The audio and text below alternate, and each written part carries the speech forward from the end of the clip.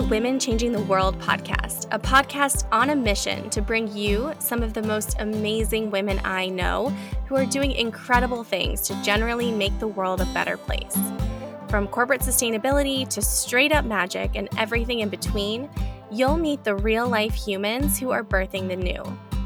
I'm your host, Liz Best, and I'm here to amplify the stories and voices of women who are changing the world.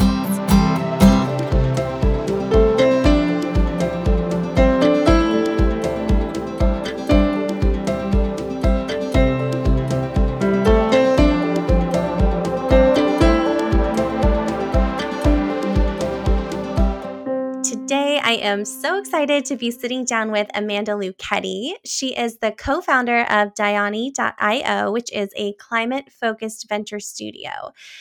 Diani's team incubates, develops, and launches companies and projects that aim to solve the most pressing challenges facing our communities and our planet. She spent her career leading and orchestrating teams from across the different facets of a business for organizations of all sizes. Amanda is a new mom to a beautiful baby girl and is openly navigating how to create space for motherhood while also being a business owner. Amanda and I talked about all sorts of things, from user experience and how it can help solve sustainability challenges to her own journey and breaking up with hustle culture and redefining things like hard work and full-time. Without further ado, here's our conversation.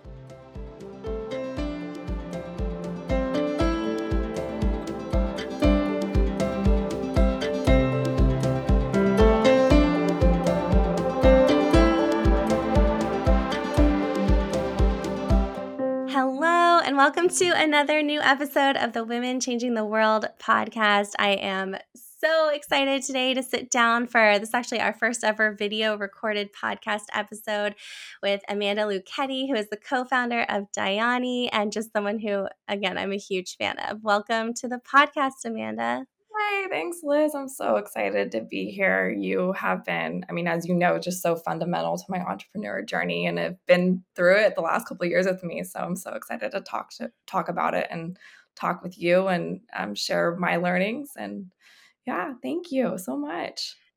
Oh my goodness. Well, it's such mutual admiration over here. And I know for our listeners, we're actually sitting down on like a momentous day for Amanda. So maybe before we get into all of that, would love if you wouldn't mind just taking a minute to like introduce yourself to our listeners and give them a little context on why January 13th is important. Yeah, so I'm the co-founder of Diani, which is a climate-focused venture studio, which is now a climate-focused venture studio, and we'll get into that today. But we also do consulting within the climate and sustainability space. I started this business 2 years ago today. So it had been brewing at the end of 2020, and I officially took the leap to become a co-founder on January 13th. So it feels very magical to be talking to you right now about that. Oh, I love it. I feel like business birthdays, at least for me, are such a real thing. And it's like, I know that often in entrepreneurship, at least for me, it can feel like it's like not happening fast enough, a lot of things. But I do find that when I take that like full year perspective on like what's unfolded in the past year, it's like often mind boggling to be like, whoa, a lot did happen, even if it didn't feel like it in the moment. Yeah, a bunch of baby steps, right? And it's like you realize all of the things that you were doing maybe, 6 months ago, you see them start to come to fruition, uh, in the present, and you're like, oh, okay, wow. So I was like setting the seeds then. Totally. Yeah, Totally. very special. And then I became a new mom recently. So I'm very much openly vulnerable, navigating motherhood and business and how I'm making it work and like what things need to give. And that's been a big learning curve, but, learning as I go. Oh, I love that so much. And I'm really excited to talk to you more about that today because I feel like one, wearing those two hats is like, I can only imagine so hard. And two, I think we need more real conversations about what that looks like and a new paradigm for what it means. Yeah, totally. Especially coming off the pandemic and seeing, like, I don't know how those parents did it. Like, I don't. I have so much empathy and like want to give each one of them a huge hug. Just it's a lot, and I think that I have a new outlook too on what, full time means, and like how I'm actively redefining what work looks like for me. So yeah. Absolutely. Again, so excited to get more into that. But maybe before we do, would love to hear a little bit more about Diani and maybe like the journey for it to become a climate focused venture studio. So we started Diani in October, well, technically January 2021 is when we like officially stood it up. Um, we had been talking through it at the end of 2020, and um, I'll talk about, I guess, what we offered initially, and then where we're going, and then can dive a bit into like how we were founded. So we started in 2021, and really it was an agency firm, part like a services model to work with companies within the climate and sustainability space. And we were going to offer UX design and tech consulting services because that was the easy and natural fit based on where we were coming from. We were coming from working at a large firm, and we wanted to put those skill sets to use in this space. And we all had this passion to be working here. And so we knew it was a natural fit to go there and to offer that type of model. And, we've had uh, the last couple of years, we've been able to work with like a heat pump and storage company and designing their consumer facing app. We've been able to work with some early stage entrepreneurs on their community owned wind power idea and help them crystallize that concept. And we've even consulted on the decentralized data governance protocol, which is aimed at carbon accounting. And so we've done a lot of different things, and truly the last couple of years has been learning like where we're going to be best situated to go. This has been a huge learning curve. This area, there's so much areas of the business, and we knew we needed to grasp and have a good understanding of the different solution areas, and not kid ourselves and saying, "Oh, we know what's going on." We did not know much going on, so we just knew we wanted to be in this space. Um, and so we have been working with a lot of entrepreneurs and realized that we wanted to go this venture studio route. And I would say, basically incubate, develop, and launch companies and projects that are aimed at the most pressing challenges that we're facing with climate change and with our communities that are all impacting the planet. And we just felt this is where our heart was going. And to get a bit more granular around the focus, we are still going to do consulting because that revenue is feeding. We're completely bootstrapped, so that money is feeding the venture studio right now. But the three areas we're focusing on now, one's within climate health, more specific mental health, and how climate anxiety, eco anxiety, that specific area, and what tools need to be developed to address that. The second one is within soil health, and I geek out about soil. That has been something that I've learned a lot about over the last couple of years. And the team that's working on this idea it's grown organically with people that I've met in the different virtual communities. So it's so excited to see the team that's on this developing this solution within soil health. And then the last one is this market intelligence tool for decarbonization initiatives, and we're working with another entrepreneur on that. So those are our three initial areas of focus. We have a bunch of ideas on the bench that we have culled together within electrification in particular. And once we move these initial ones along further, we'll look at those and see, okay, how do we start to validate these ones and put some energy behind them. And so the idea is to launch these into the world and see what happens. But it's been really exciting to get to this place. Oh my goodness. I have full body chills listening to you talk about this. It's so exciting. And I know it's been such a journey to get here. But hearing you talk about it, it feels so aligned with the vision and the mission that you had in your heart as you set out to start this company. Yeah. One thing I'd love to do too before we get into a little bit more of the nitty gritty and climate and UX and design, is just I know you have an incredible story of how you came to be here and what led you to this moment. And really, I think one of my favorite things on the podcast is hearing from real women who are doing such cool work about how they came to be here. So, if you wouldn't mind, would you indulge us with the story of how you came to be where you are today? Yeah. It's and I start this by saying that somebody asked me recently, what's your spirit? Like, what inspires you? What's your spirit? And the first thing that came to me, and there's a lot of things, but the first thing that was glaring in my face was just the word I love, a challenge, a challenge. So my spirit loves a challenge. I love being told I can't do something and then figuring out a way to do it. I have just a belief in myself in getting it, and going through it and figuring out a different way of working, and approaching a challenge. And I think it's not only the challenge and maybe that little bit of sick adrenaline rush I get by doing it, but it's also being able to challenge ways of thinking and how things are done traditionally and challenging our systems and really looking at things from a different angle and potentially going against the grain of how we've been taught to do things. And that lights me up. So with that in mind, there are three, I would say, moments in my life, I guess, challenges that have presented themselves that have been really influential into where I am today. I think the first one for me was coming out of high school, going to college.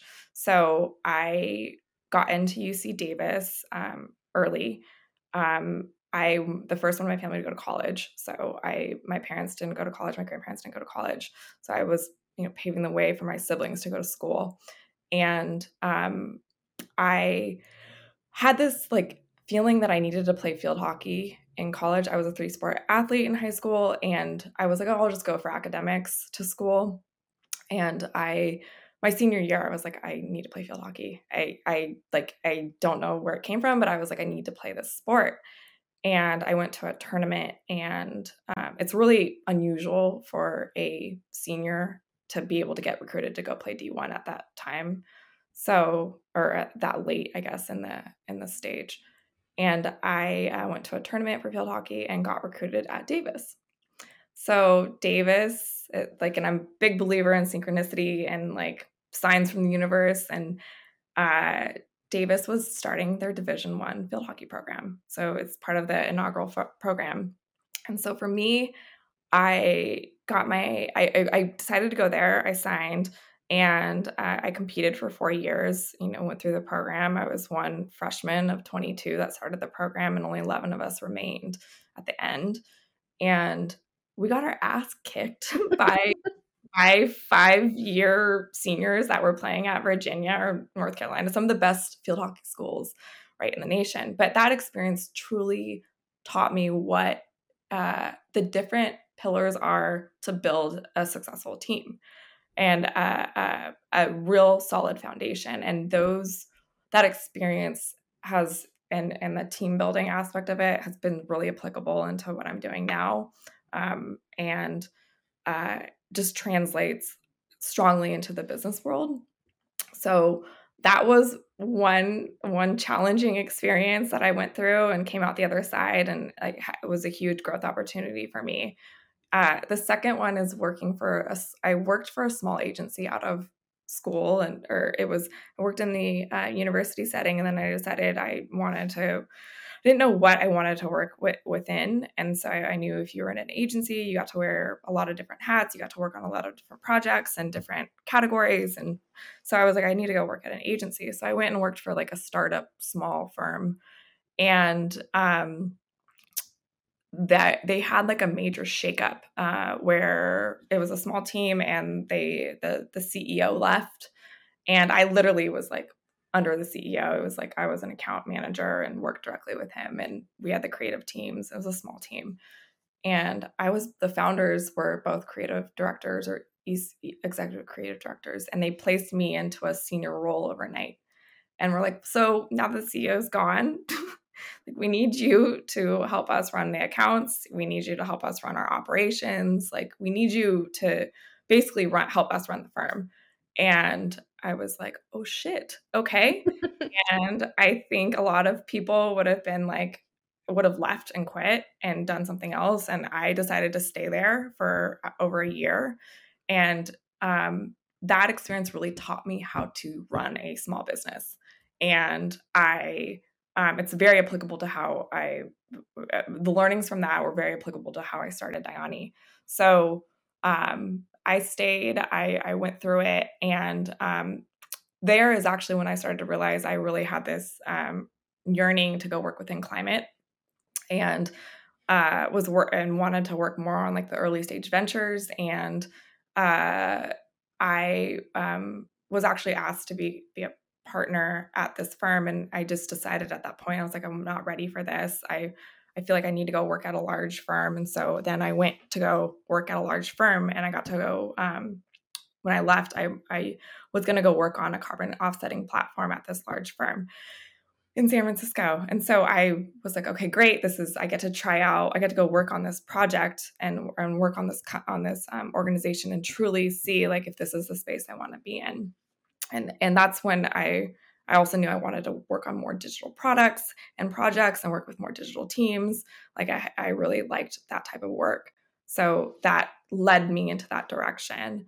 And then I think the last challenge that I'm in is now is currently. So I think starting Diani was a huge challenge.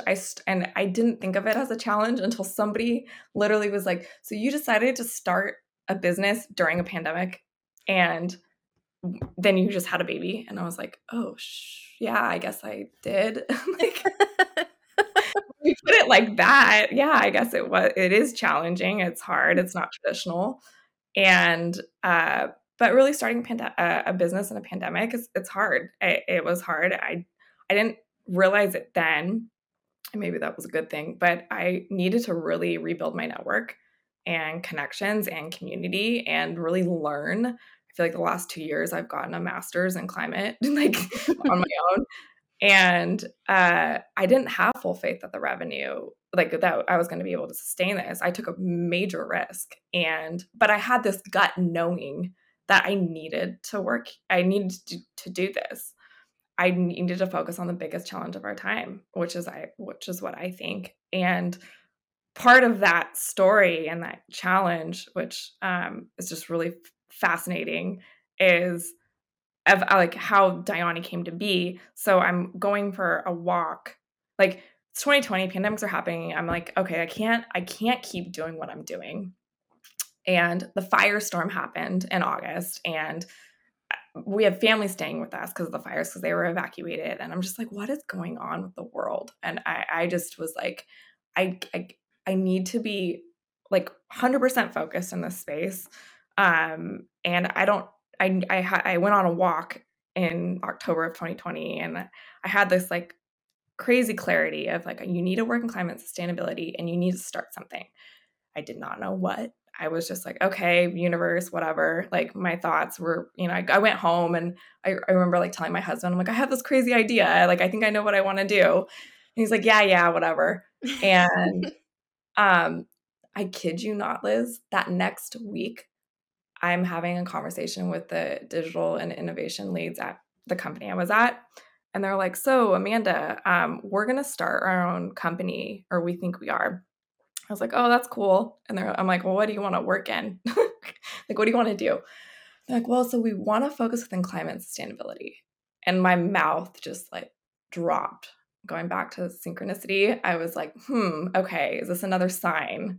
So, I mean, that was a big pivotal moment where I'm like, okay, I think this is the right time to do this. And even though I didn't think it was the right time at the time, but um, I had a lot of questions about it and I vetted it out. But that's ultimately where I was like, okay, I think it's time to jump in and make this start and go down this path, which I just, very unsure what was going to happen, but here I am.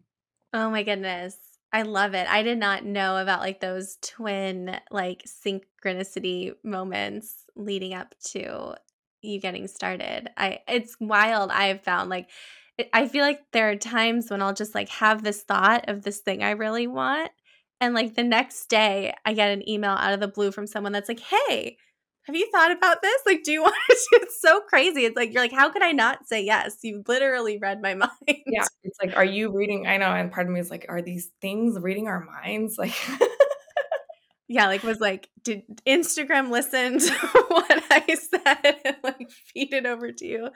yeah, That's so cool. Well, I think something I've just found really inspiring about the work that you've been doing, along this journey over the past couple of years is I think you've really helped open my eyes to all the different ways that, like, UX and design can be leveraged far more than they currently are in service of sustainability, in service of climate action, in service of, like, this future that we all really want to yeah. see.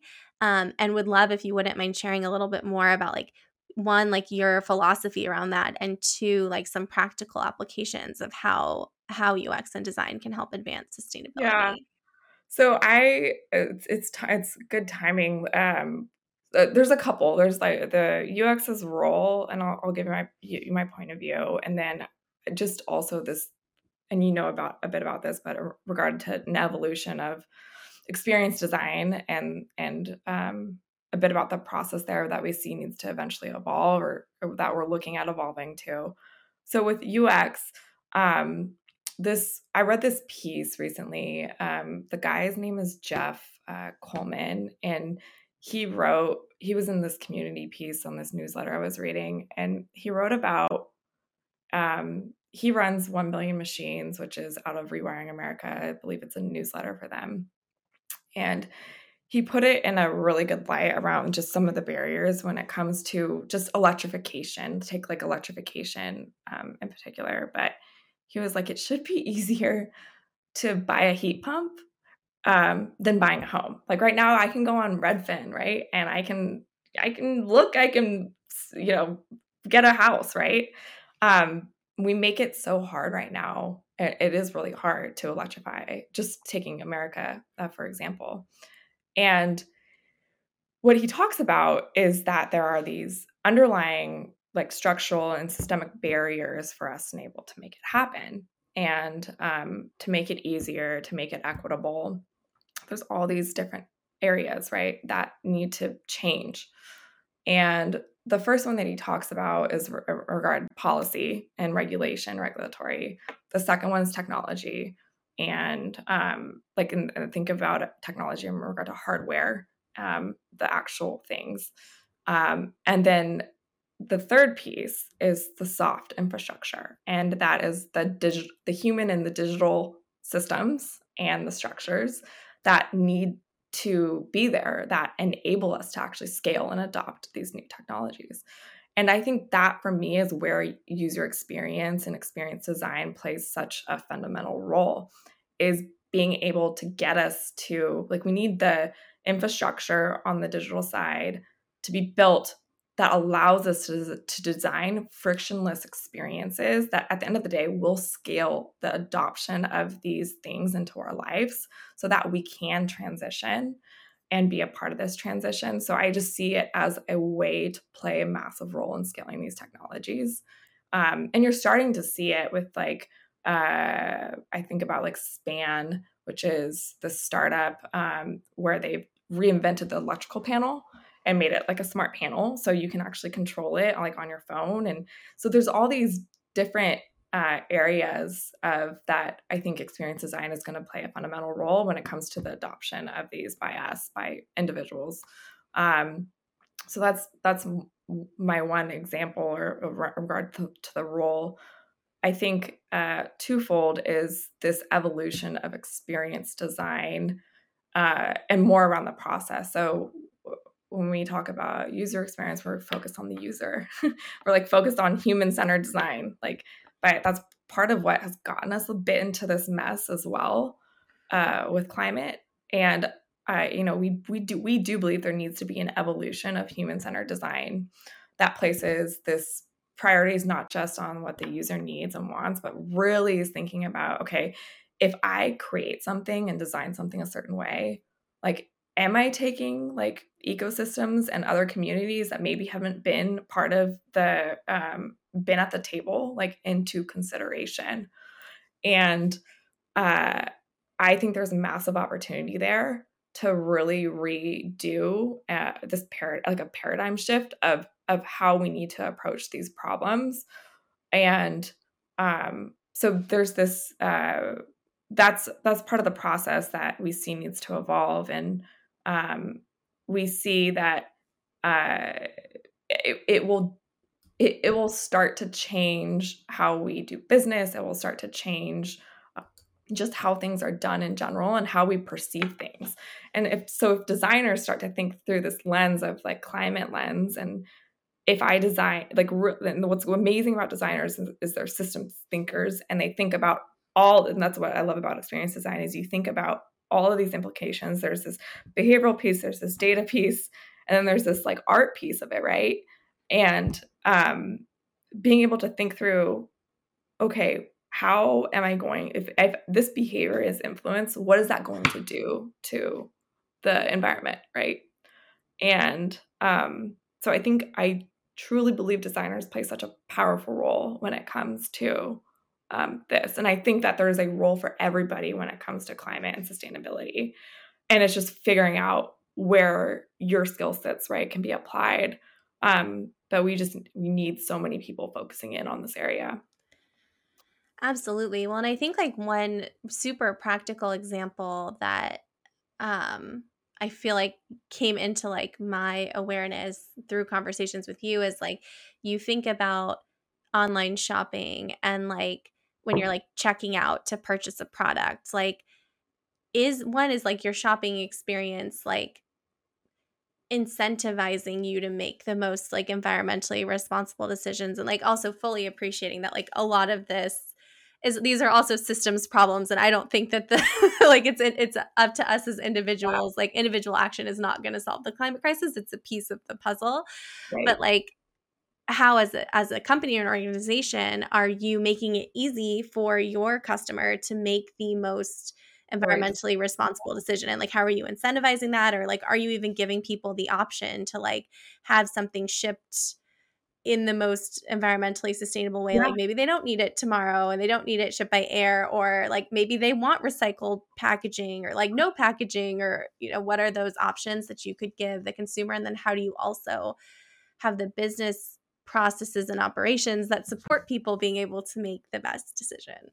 Yeah, I mean that was a bit about like this climate centered experience design that we were like working to pilot last year. Was like, how are we making this an easy decision? And we truly believe that companies have so much power to drive change and behavior change.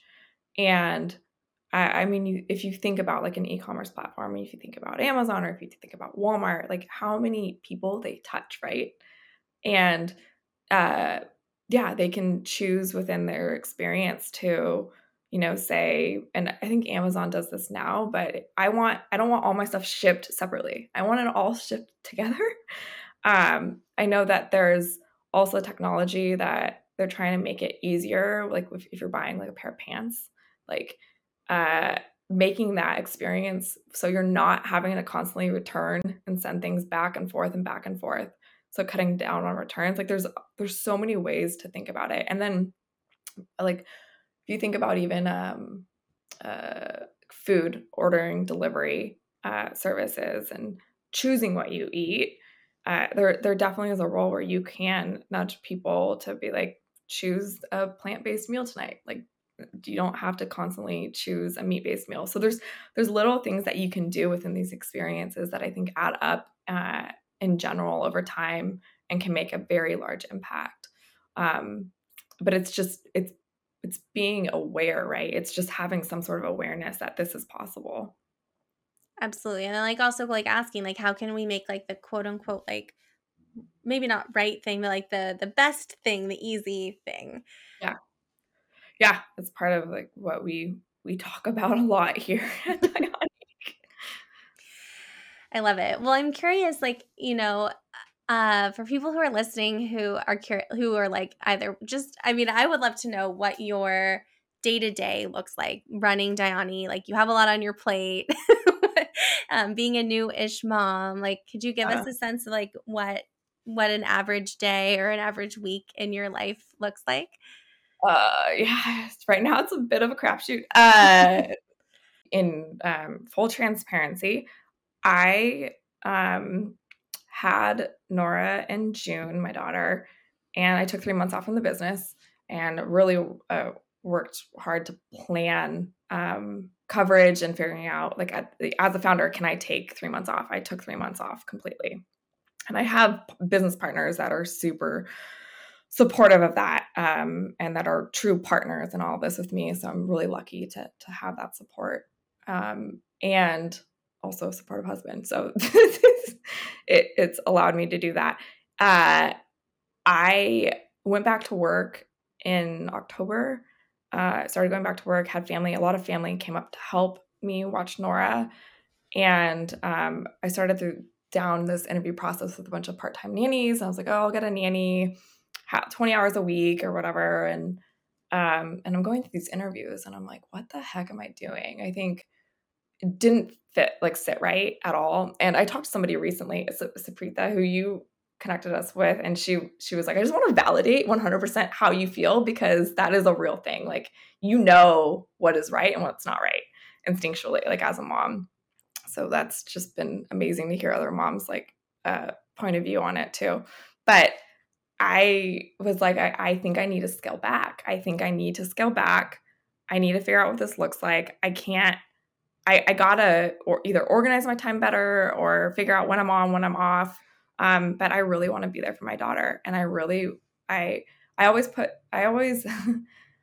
I always was like, oh, she's a baby. She won't remember me at this time, but I never put into perspective how I would feel at this time. And it totally changes when they're here. And so I I have the privilege to scale back a bit, and I acknowledge that. And so what I'm doing now, so I cobbled together childcare and finished out my year with Diani, going into December. And so now my schedules is the following. I'm basically on 2 days a week on the business, but the other 2 days, so basically Monday through Thursday, I'm working. Monday and Wednesday, no meetings. I literally will only work during her nap times or when she's sleeping. And a lot of it's just research based, which is part of what I'm doing on the venture studio stuff. So I've been able to work on those initiatives. Tuesday, Thursday, I am available between 10 and 2 for meetings, for whatever. And I have help between 10 and 2. And right now that's working for me. It's roughly I'm working 16 to 20 hours a week. But it is somewhat working. My daughter sleeps through the night. I'm lucky in that sense. There's a lot of things working for me, with my family life in order to figure this out. And also with the business. And so that's really what is going on. I work when she's napping. I'm working. I really am working between 10 and 2 on those days. And then I'll occasionally work on the weekends and stuff. My husband will watch her while I go to a coffee shop for a couple hours and catch up on some things that I feel like I need to catch up. But I think for me, this is really, I've talked to a lot of women too that are new moms that completely are I'm not working at all. And I'm like, why aren't we hearing more of these stories about ambitious women that are creating space for family? We just aren't. And I think it would be like, I would like to hear about that more, like, and just, like, feel, like, validated that I'm making whatever you need to make the decision that's right for you, but what's also right for your family, and that's gonna be different for every single person, and every single person's gonna be different, feel different. Some people might wanna go to back work sooner, some might not want to. It's a huge spectrum, and so get to this, like, it's for me, I'm starting to redefine what full-time looks for me and what working looks for me, and that's part of, like, what I'm in the middle of right now. Totally. Well, I so appreciate the real talk about this. And I mean, I think the one thing that I've observed that seems to be consistent across the board and like talking to other, women in my world is like however you think you're going to feel when the baby is Yeah. here about work, you're going to be surprised about something. Just Yeah. I mean, that wholeheartedly believe that, and I've heard the opposite. I've had women be like, "Oh, I wanted to completely take a break when I had kids," and then I had kids, and I was like, "No, I wanna be work." Like, it is so wild, and I also think it really highlights, like, how our systems in this country are not set up to support women and caregiving, and it's like, I'm at a startup. I don't make a ton of money, right? So, like, if I'm hiring somebody, that's like that's an investment, and um, that it's childcare is expensive. Like, it's expensive, and so, and then too, like, on the other side of it, it's like I really want to be there and support. It's a lot of work, right? It's probably it's some of the most impactful work that caregivers are doing because they're helping people, they're helping the next generation. Um, and we don't give it the support it needs, and it has become really apparent becoming a mom, seeing that firsthand. totally. I mean, I couldn't agree more. Well, I know that for you too, like you've sort of been on like a 2+ year journey to break up with hustle culture Yeah. and really like redefine success and productivity for yourself. Which is something like I'm so here for. And it's really fun to see like ambitious women like really stop and like ask ourselves like what is success for me now? Yeah. Like I'm curious if you could share a little bit more about what that's looked like for you. I think it's probably like this, uh, people listening are probably like this, there's this juxtaposition of, like, but you're in a startup, and, like, startups are supposed to go fast and are supposed to, like, constantly be working 24/7. Um, I was really adamant starting Diani that I didn't want the foundation of this company started on the back of hustle culture. Like, it just I I knew that I was coming from a world where it's constant work, work, work, work, like 70-hour work weeks. Um, you're like a cog in the machine, right? Like, and I'm like, there's got to be a better way to do this. And I think there's something I'll read it here. I have it up, but it's this quote I found that I think really summarizes kind of this uncomfortableness that I've been trying to possess and be okay with.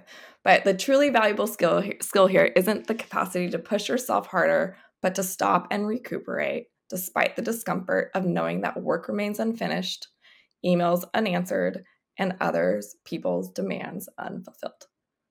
Like, for me, like, that has been this healing journey that I've been on, like reading that, like, over and over, of being like, "Okay, I'm gonna focus on what I think is priority right now, and guess what? There's things that are just not gonna get done, and it is what it is." And, I I think the athletics background, and I talk about, like, my dad played, like, a pretty significant role in my life as a kid, and, like, I was a tomboy, and he was like, "Out hustle the boys, like, always out hustle. You'll win every time if you out hustle." So I had this, like, mentality that I have to out hustle everybody. I might not be the smartest, but if I can outwork anybody, then I will get to where I need to go. Like, that will be successful. Like, I'll be led on a successful journey. And then I'm 29 years old, and I'm just so burnt out. And, like, it's just like, how did I get to that, like so burnout. I mean, and that's where, I mean, it was planted in my head early on, right?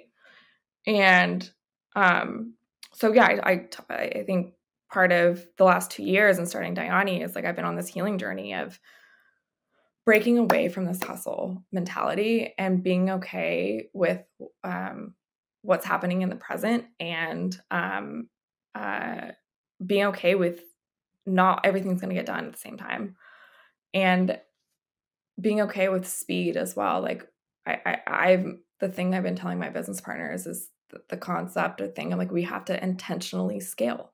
Intentional. Like we have to be very intentional. You know, I think yeah, for me, it's just been living it is part of the redefinition of this of the hustling is like being the learning through action, right? And redefining that success doesn't equal hours. Like success, like hard work is being consistent, and hard work is just showing up, right? And hard work is like having hard conversations, and it doesn't need to be hustle, hours, like grind.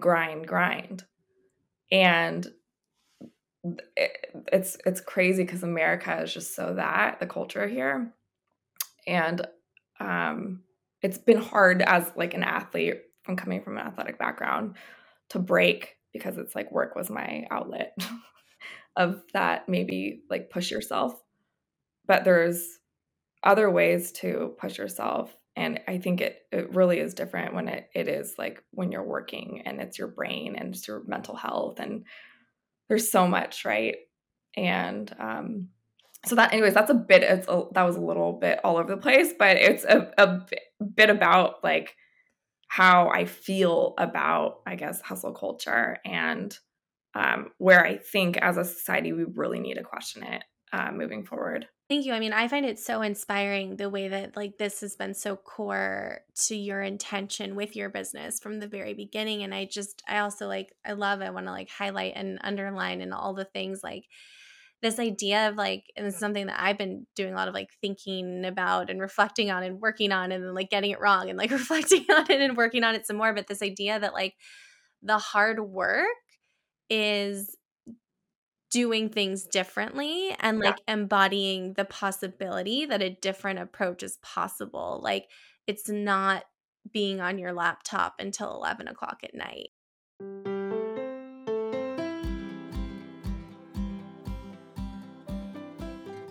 Is network on your 2023 to-do list?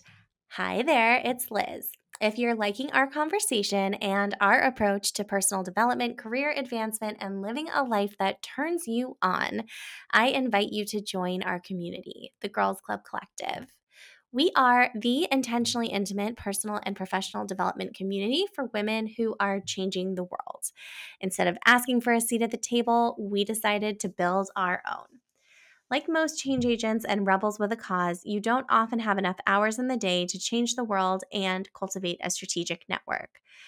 If overwhelm has become your second language and you're feeling tired of trying to convince your own marketing team to actually read your ESG report, you're in the right place. We know that sometimes trying to make a difference can feel like being that one person out on the dance floor trying to get the party started. And that's why we created the Girls Club Collective.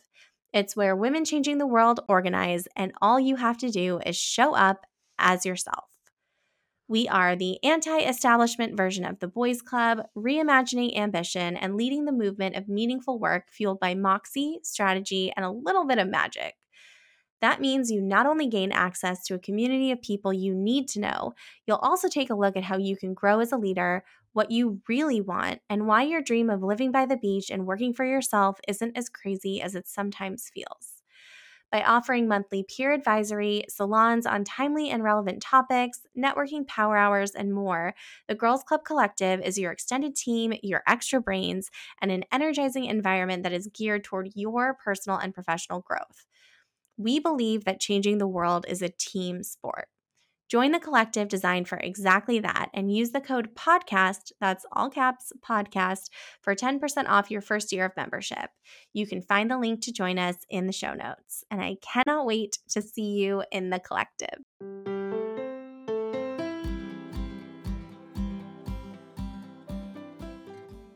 Well, and going back to like hours and redefinition of work, like first, like work, like this 40-hour work week is like Henry Ford, right? Like this is like, and we're supposed to be like constantly evolving. And like, okay, 1920s, like technology was a lot different then, right?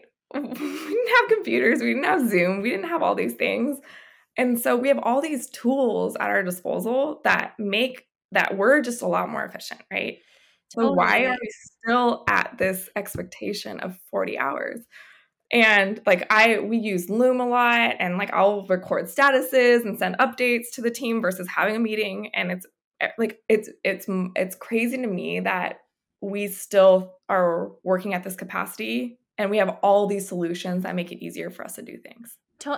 Yes, absolutely. I feel like since college, I've kind of been like, I feel like I'm like, well, like, like the internet's going to become a thing and people are going to become this much more efficient. Like, why wouldn't every job be like a 20-hour a week job? And I think Exactly. and especially looking at like the disparity, especially over the pandemic, and like the people who had jobs and were working like 50 hours a week, and then all the people who wanted jobs and there was no job. It's like, how is there not a reallocation of this work in a different way that makes more sense? Yeah. Yeah. I think becoming a mom and I obviously knowing I didn't want to start my foundation of the company like on that. None of us did. But also I think becoming a mom, you realize, okay, like, is there a world where I can do both, where I can be the primary caregiver, be present, but is there a way for me to also like do things that I really want to do? It's all iteration. Like you try out what will work for you, but I think it is potentially possible. I think we have the tools to do it, and it really depends, obviously, on the type of work that you do. Like, if you, it totally is dependent on that. But for work where I am, online or at my computer, at my desk, whatever, like I think it is possible. And I love seeing that more people or more companies and countries are going like a 4-day work week for example. I'm like, okay, we're making progress. Yeah, it's really fascinating. And I think it's just fascinating to ask ourselves and to talk about and to see if, okay, can we challenge this moving forward? I agree. Fully agree. And I think it's something I would love for us to see change in our lifetimes. One thing I really wanted to ask you about too, like a big focus on the podcast this season, is community and the role that community like can play, I think, in just like accelerating all sorts of things and in like bringing more connection into our lives. And I know community has been a big part of your journey in building your business. You alluded to that earlier, but I'm curious if you wouldn't mind sharing a little bit more, like your take on community and the role that community has played. Yeah, community, I feel like is everything actually. Like community is, I think, very core value for Diani, and I also just being on the entrepreneurial journey. Community literally has given me like life the last couple of years, and anybody that is, it doesn't even matter if you're an entrepreneur or not, but like finding your community, I think, is just so fundamental and crucial, and helps you so much. I obviously, Liz, have been a part of the masterminds and part of the women changing the world stuff, and with you and being a part and with those women in that community has helped me so much, just to learn and to feel like I'm supported and to feel like I can be vulnerable. And vulnerability is so key here. That has just given me life. I also think I started a business in virtually, and virtual community in general has been huge. So I joined like my climate journey. I've joined like a women in clean tech and sustainability. I've joined these different groups where there are communities that I've been able to create with these people, or with these organizations that have started and really have been able to, like some of the people we're working with on some of the projects were all I met through that, and have created this little hub of people that I rely on and that I can share feedback with and I can turn to. Having a baby as well, like, and being able to talk to other moms and dads that are maybe in a startup and are trying to figure it out, like that has helped me mentally so much. I cannot recommend finding community enough. So yeah, that I would say that that's the gist of it. But I have to say though, women community is special. It's Hmm. very special.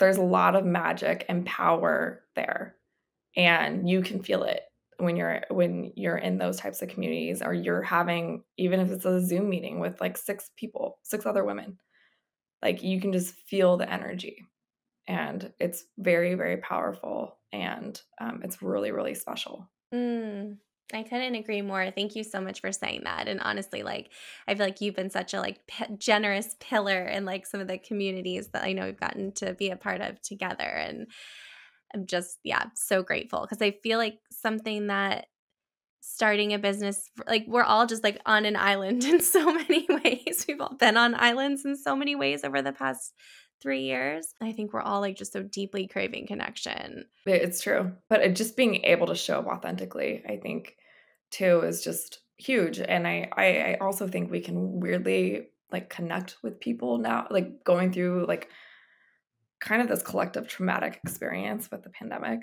We can maybe connect more than we previously did with other people. It's kind of it's strange, but I feel that in some way, shape, or form. Yeah, I would agree. I feel like in a weird way, we've sort of like, well, I think like in person connection is so special and like has such a huge role. I feel like we've also like really achieved a lot of us like a new level of like virtual intimacy Mhm. without being physically in the same place that I don't know that I would have believed was possible until we were like forced to try it. Yeah, agreed. Agreed. Oh my gosh. Well, I can talk to you for hours. I would love to talk to you for hours. I also want to make sure I ask you a few of like my favorite sort of quick hit questions before we wrap things up. I want to be respectful of everybody's time. My first favorite one is younger self advice. If you could give your younger self any advice, like you can pick an age or it can just be generic advice. What do you wish younger you could hear? I'll pick like high school, even though I think this is probably applicable to a different time, but I'll pick high school. So just around like focusing around the things that light you up. I I've shared this with you. Like I was a people pleaser, and I focused a lot on what would light other people up and not myself. I think the advice I'd give myself is to really hone in on those things that light you up and continue down that path and continue to explore those things. It was one of the reasons why I avoided climate for a bit, because I was trying to figure it out, but also I just didn't feel like I had like the support there from the family front.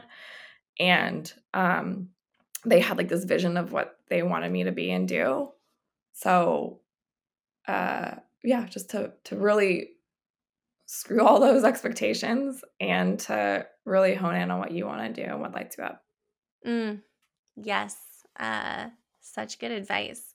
Well, and in a similar vein, I know you know, I'm I'm looking around, I'm like surrounded by post-it notes right now. I love an inspirational post-it. And I'm curious, like what like quote or phrase, if you were to populate a post-it, a reminder, would you most want to offer to our listeners?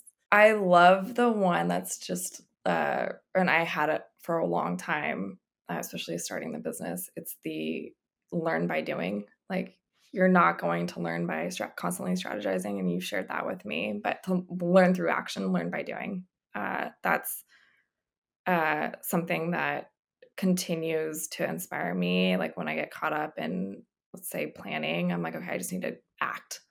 And that, I mean, starting Diani has been the biggest learning experience of my life. And through action, you learn a lot. And so I think that for me is like continues to move me forward if I get held up on acting on something. Totally. I mean, that was great advice that I received when I was thinking about starting a business. And I feel like, yeah, it really has stood the test of time in a lot of ways. Um, well, last question before I ask how people can like keep up with and find you. Because this is the Women Changing the World podcast, I have to ask. I used to do this up front, but I'm experimenting with asking at the end.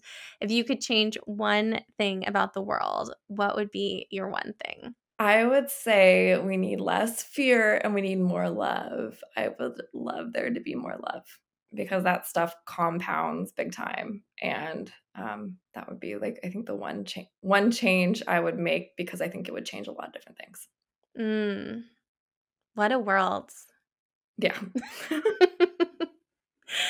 Well, this has been such a treat for people who like love what you're doing as much as I do. Where is the best place for people to like find you, follow you, learn more about Diani?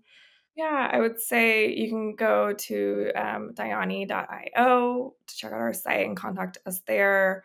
LinkedIn, Amanda Luchetti, or you can email me directly, amanda@diani.io. Love talking to people that are trying to transition into climate because I can help point them into different groups and directions that different communities that have helped me. And then if anybody's interested in learning more about what we're working on in the Venture Studio, just to contact me. I would love to talk with you, have you involved, share a bit more about what we're working on, but would love to hear from anyone interested in some of the concepts that we're working on. Oh my goodness, I love it. And I hope people take you up on that because I feel like, yeah, what you're working on is so, so, so cool. Thank you so much, Amanda, for being on the podcast. It's been such a treat to have you. Thank you, Liz. You're so important to me. So it's so nice to be on it. I'm so honored. Thank you. Oh my goodness, the pleasure's all mine. Happy business birthday. Thank you. Thank you so much for tuning into this episode of the Women Changing the World podcast. Please rate and review the Women Changing the World podcast on Spotify, Apple Podcasts, or Google Podcasts, and don't forget to subscribe for future episodes. You can find me on Instagram. My handle is liz.best, that's lis.best, or you can find me on LinkedIn by searching my name, Liz Best. Join my mail list by visiting elizabethbest.com/monthly meditation, and you'll receive all the latest updates on events, retreats, and opportunities to work with me, plus a monthly love note from my heart to your inbox. I am so excited to keep in touch, and I'll see you in the next episode.